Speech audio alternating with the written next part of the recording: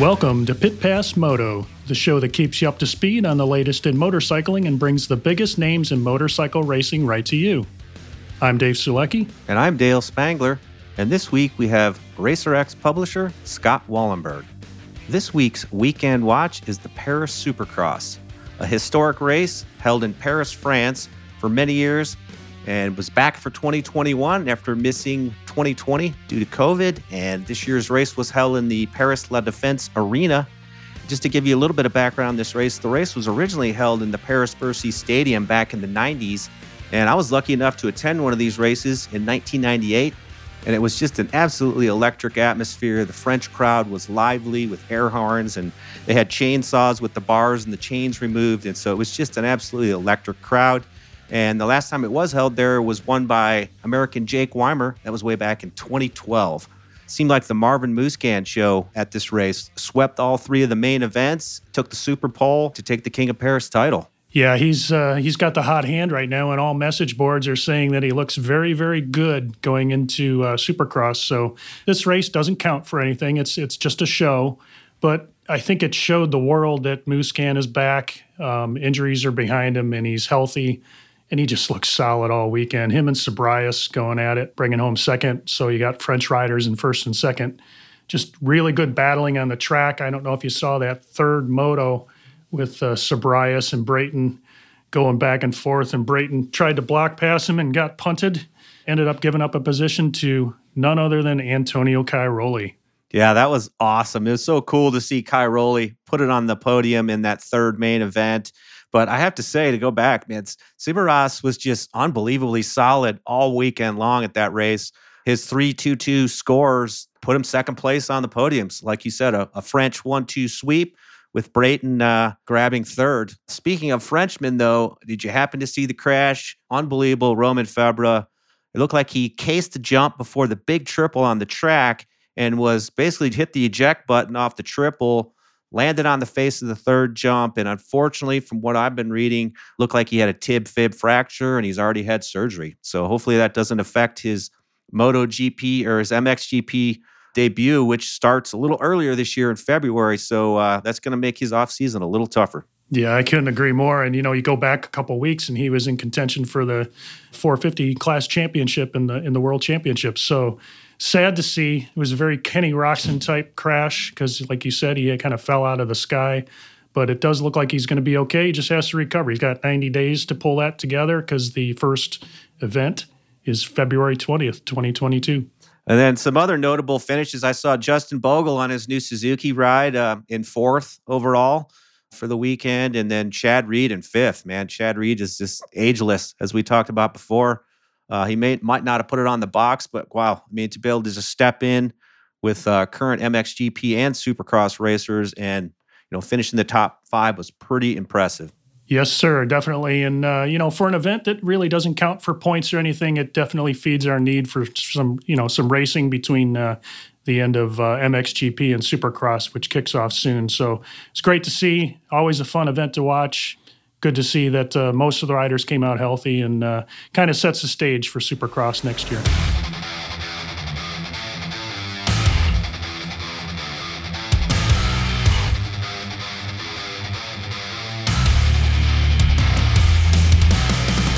This week's Industry Spotlight, we want to talk about motorcycle racing and performance-enhancing substances. Now, this was once kind of a hot-button topic in racing, specifically motocross and supercross, where a couple top riders' racing careers were severely impacted by this fact. And seemingly it's quieter subject now, more recently, but there are testing and screening. It continues to happen in racing as a way to certify racers are not gaining an advantage over their competitors. Between the US ADA and the WADA, the ground rules and procedures, as well as the penalties, are clearly spelled out for competitors across the U.S. This includes updating everyone on the most current test procedures, recommended practices, and an up-to-date listing of all banned substances. Together with the racing sponsors, these organizations are working to educate racers and race teams so there are no uncertain terms regarding substances and the impact of abuse. All racers that compete at the professional level have all of the tools needed to avoid a negative impact that substances could bring to their careers. Credit motorcycle racing for bringing this to the forefront and taking this subject on and working to help everyone involved understand the landscape.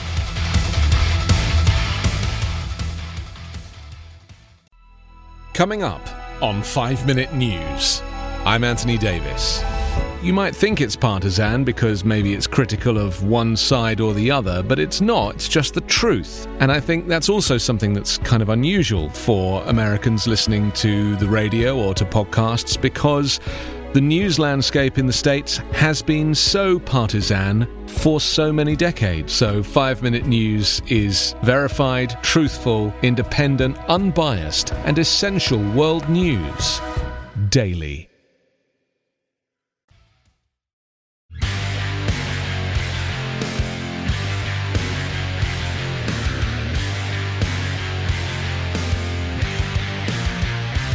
This week's moment in moto history concerns racing and retirement. Zach Osborne, two-time AMA motocross champion, two-time AMA supercross champion, and former MXGP competitor, has officially announced his retirement from professional racing. Although a sad day for the racing community, Zach has been suffering from nagging past injuries and decided the time was right to announce his retirement. And he looks forward to spending more time with his young family. Zach joins many others this year that have dropped their last gate, including Antonio Cairoli, Kevin Strybos, Arnaud Tonis, and Sean Simpson, to name a few. Every professional racer reaches this point eventually, and we'd like to give Zach a big Pit Pass Moto hats off for a long and successful racing career. Zach has always been one of the most determined and gritty racers in motocross, and also one of the nicest. Hopefully, we'll see him return in 2022 in a new role as a rider coach, team manager, or other behind-the-scenes position. Wherever he ends up, congrats to Zach Osborne on an amazing career.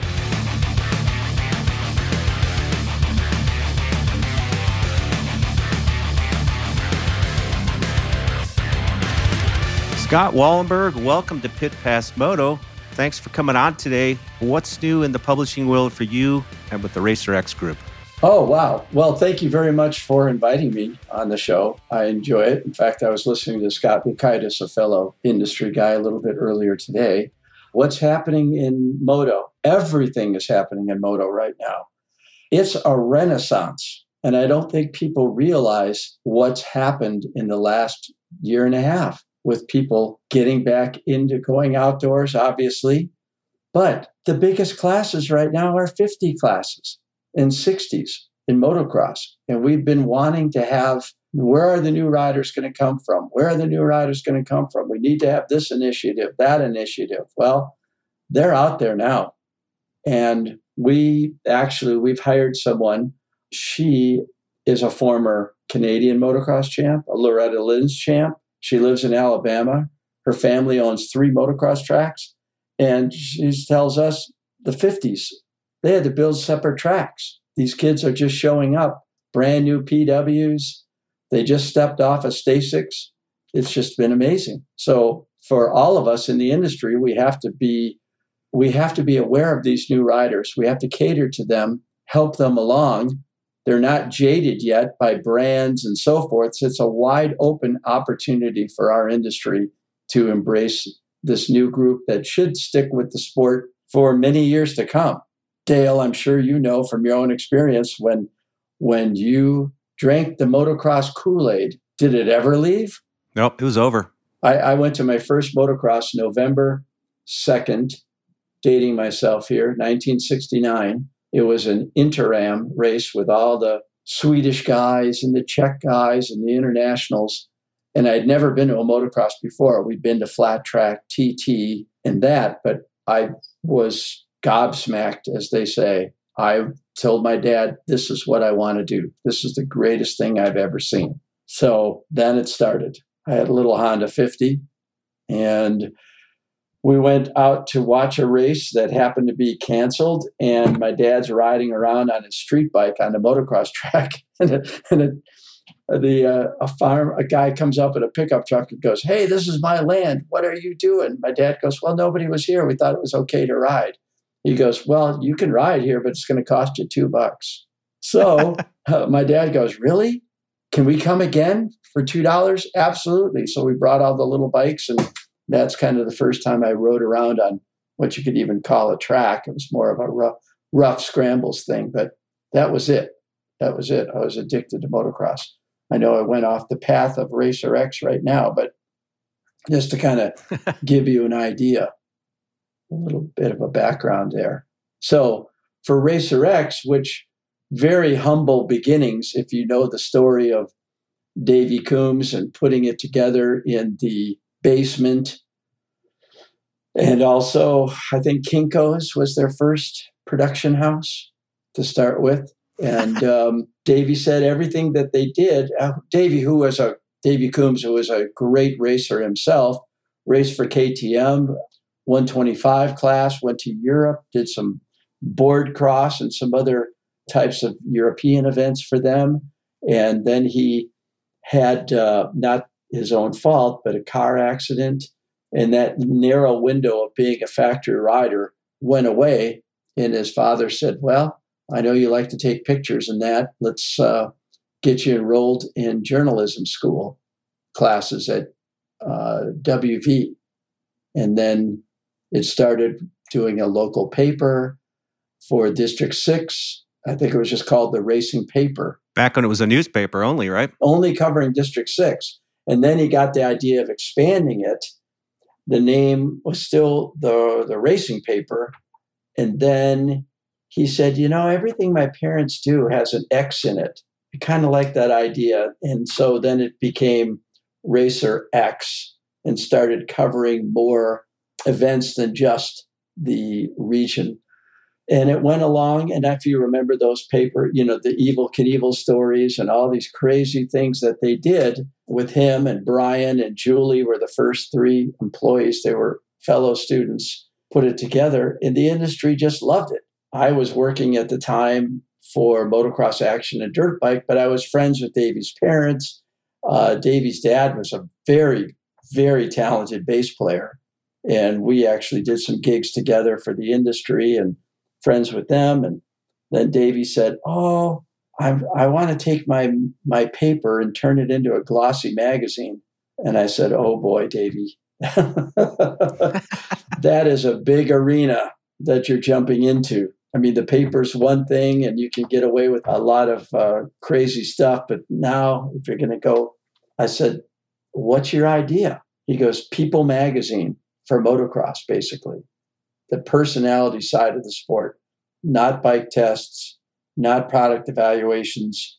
That won't be the major thrust of it. It'll be personality and the teams and the riders, the mechanics and their friends and girlfriends and team managers and things like that. And I go, whoa, well, you're up against some stiff competition, not including where I work. And we've been friends, but you do have a premise. And that's important because if it's another California test-based magazine like Dirt Rider, Dirt Bike, MXA, and what have you, I said, that's not going to fly. So then now it costs money to start a magazine and get it printed on a big press with a big printing company, right? And so Davy went on a trip to the West Coast to talk to some big companies to try and get seed money to start the magazine. And he went to Fox and No Fear and CTI knee braces and Oakley. And they all said, great idea, Davy, but we're not investing. We'll help you. We'll buy some ads and things like that. But so Davy kind of had to go back home, and his parents believed in his dream and helped finance that first issue and showed up at the Indy Trade Show in 1998. And I said, son of a gun, he did it. And it was great. And people liked it. And wouldn't you know it, a year later, I'm part of that team.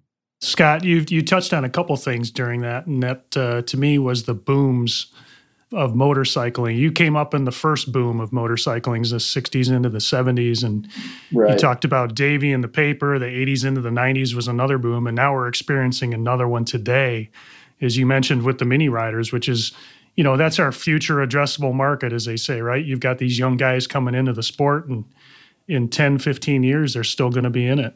Right. Even if 10, 15, 20% of all these new guys stay with the sport, we're going to have a strong boomlet. And I don't see why they wouldn't. I mean, once you've made that investment and your family's behind it and so forth, you just keep riding. It's fun to do. Speaking of that first boom, Scott, I found a picture of you on the internet from Maplehurst, Illinois, October 1975. Talk about that experience being a test rider for a certain American-made motorcycle. Okay, well, let's go back a couple of years. At the local tracks, a couple of guys that worked for Harley Davidson, a guy named Ken Johnson, showed up with a motocross bike with a Harley sticker on the gas tank. And it was basically their two-stroke dual sport bike from Italy, where they started modifying the frame and suspension a little bit to get it a little bit better. That was in the end of 73. Then in 74, in August, at a track in Illinois called Byron, Illinois, a motorsports park, a guy named Mike Lewis, the Harley van showed up, box van. It was bigger than a box van. It was like a moving van, not a semi, with Harley painted on the side, the race team, the flat track race team truck. And they came out with this bike, two-stroke, with the forks in the back, forks in front and back. I remember at the time I was in that class, and I think I got a fourth or a fifth, but this guy, Mike Lewis, won. And I remember my dad talking to Dick O'Brien, who was the chief of racing for all of Harley, was there. My dad goes, hey, my son here, he might be somebody you might be interested in. He goes, well, when he grows, maybe. I was 5'1". No, I was 4'11", I think, or something like that. So anyway, a year later, I got approached by the production department, not the racing department, to do some testing on these. They made about 100 production models with the forks in the back. And so I did that for a few races and a few test sessions with the bike. And I liked it. It would have been nice. The race models were better. I got to do some testing on the actual factory bikes too. They were better than a production bike, but it was a great experience. I only regret two things. I didn't keep the jersey, and I didn't keep a copy of the check from Harley for $75. $75. That's it. Huh? $75. That's great money for two rides, and I think it was for the month of October of 1975. Pretty darn good salary, I would say. Somebody has that jersey. I don't know what happened. He didn't care about stuff. I sold all my old gear lots of times after the season. And anyway, now I kick myself. Another question. You've been instrumental in helping kind of grow this vintage motocross scene, even going so far as to help create so you created this annual Racer X Interam Vintage Motocross at the Hawaii Motorcycle Club here in Boise. Yeah. How have you seen that, race grow in the recent years and kind of that whole vintage movement? Why do you think that's so? Well, I tell you what, it's an amazing thing. The reason that the race started is that I got a hold of the bike that I used to race back in high school, the Monarch. I was a factory rider for them. In fact, I had Marty Smith's bike after he left Monarch. His works bike made its way to the Midwest, and I rode it for a year and then parked it and forgot all about 125s made in Europe and so forth because the Japanese invasion, the bikes were just so much better and easier to work on. Now, 30-some years later, 40 years later, I was invited to a ARMA race in Chehalis, Washington. It's like a 9-hour drive. And I said to my buddy, Tim Kennedy, who lives here in Boise, and I said, gee, do you think we could have one here at Oahe track? I mean, it hosted an Interam in 1971 and 72. Wouldn't that be great? And he said, well, let me look into it. I said, well, do you just let me know what the price would be? And maybe I could get sponsors and help make it happen. So we did. We had the first one in 2008, and we had 67 entries. Now, to give you an idea, the last one we did last April had 700 entries. Wow. Unreal. So what does that tell you? I mean, people want to go back to those fun years when they were teenagers and riding these bikes. And the fact is that it's very rare in a lot of sports to go back like this and actually ride the equipment that you had and the same smells and sounds and look and so forth. It's just and everybody has their era, whether it's the 70s or the 80s or the 90s. I mean, right now, bikes from the 80s and 90s are just exploding. It's relatively easy and inexpensive to get into it. I mean, a new motocross bike's a lot of money, but a vintage bike, you pick one up for a couple grand. It becomes a labor of love in many ways to work on it again, just like you did in the garage. I mean, I always feel like my dear departed dad is on the other side with a pit board when I'm on the track. You know what I mean? It's an uncanny feeling. That's all. Yeah, we've talked about that where, with a vintage crowd, you're not selling them a motorcycle or parts, you're selling them a memory. Just as you described, Scott, where it's taking you back in time and you're reliving that youth. And now you're at a point in your life where you can afford the bike you wanted, where maybe back then you couldn't. True. So that paradigm has changed a little bit over the years. Definitely.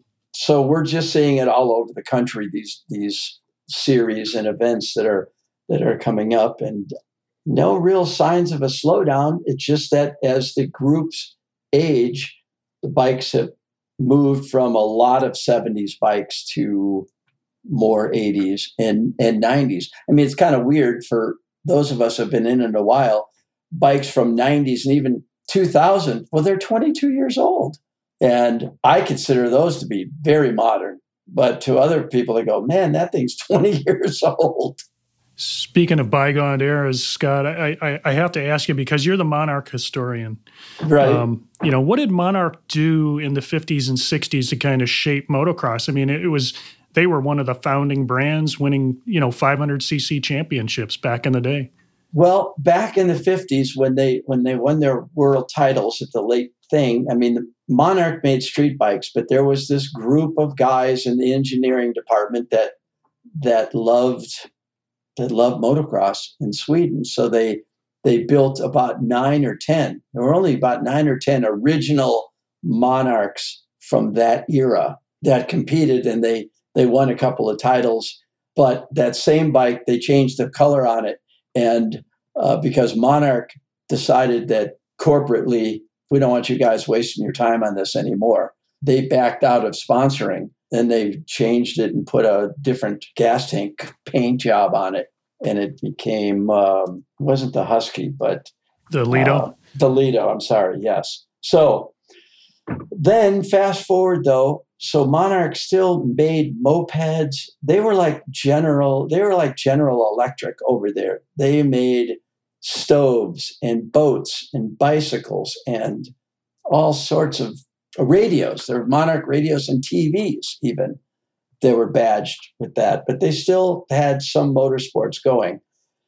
Then it's kind of interesting, but in Sweden, they passed a law that said you couldn't race motocross with anything bigger than 50cc. So in order to develop riders in the sport in Sweden, Monarch came up with making some 50cc bikes that were modified to race motocross in what they called, the Swedish translation is Knettercross, which means kids cross. So they actually developed, the first Monarchs were basically street bikes with pressed frames that they put knobby tires on and did some suspension work and actually developed kids motocross in Sweden. And then the following, maybe 1968, they were able to develop this bike, which was just like the Monarchs we race now, the same frame sizes with large wheels, 21-inch front wheels, 18-inch rear, but it had a 50cc Sachs engine in it. And it was very popular in Sweden to go on and race. And that's how they developed a lot of riders and a lot of talent by doing that. And then in Europe, 125 two-strokes were really not popular. There wasn't really a motocross class for 125s that early in the sport. It took the wildfire of the United States, where the 125 went absolutely crazy with AT1 125s and Suzuki TMs and Yamaha MX 100s and 125s. That made Europe really get excited about motocross 125s. And then later they started the World Cup of motocross, and then it became a full-on Grand Prix class in 1975. So much moto history there, Scott. Wow, we could go on and on for hours on these subjects. I know. So I whatever you want to ask me, you ask me, and I'll just answer it the best I can. Well, I wish we had a little more time today, but that's about all we have. And we definitely want to extend an open invite for you to come back again next year, because we have way more things we want to talk about with you, Scott. But anything else you want to share with our listeners before we wrap up this episode? Oh, well, I just want to share with the listeners how much all of us love the sport of motocross at Racer X and in our industry. And it's just been a blessing for me to take something that I had no clue what I wanted to do in life other than race motocross during high school, and turn pro. And I was able to do that and have a little bit of success. But it's just the idea of how lucky we are to be involved in the sport that we grew up with and loved. And anything that we can do to nurture and help people and keep this thing going is just a wonderful thing that we should all do. And thank you for having me on the show. We appreciate everything you do, Scott, and appreciate your time today. Thanks for coming on.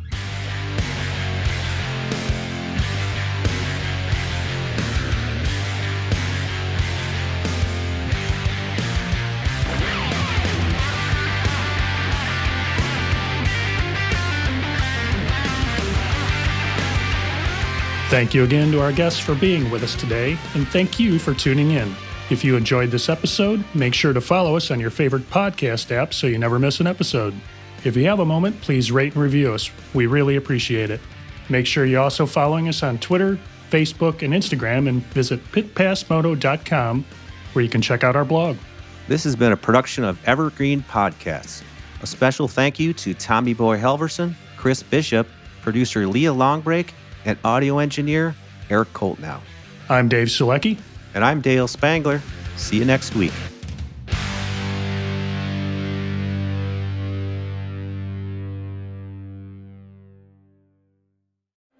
Sports stars.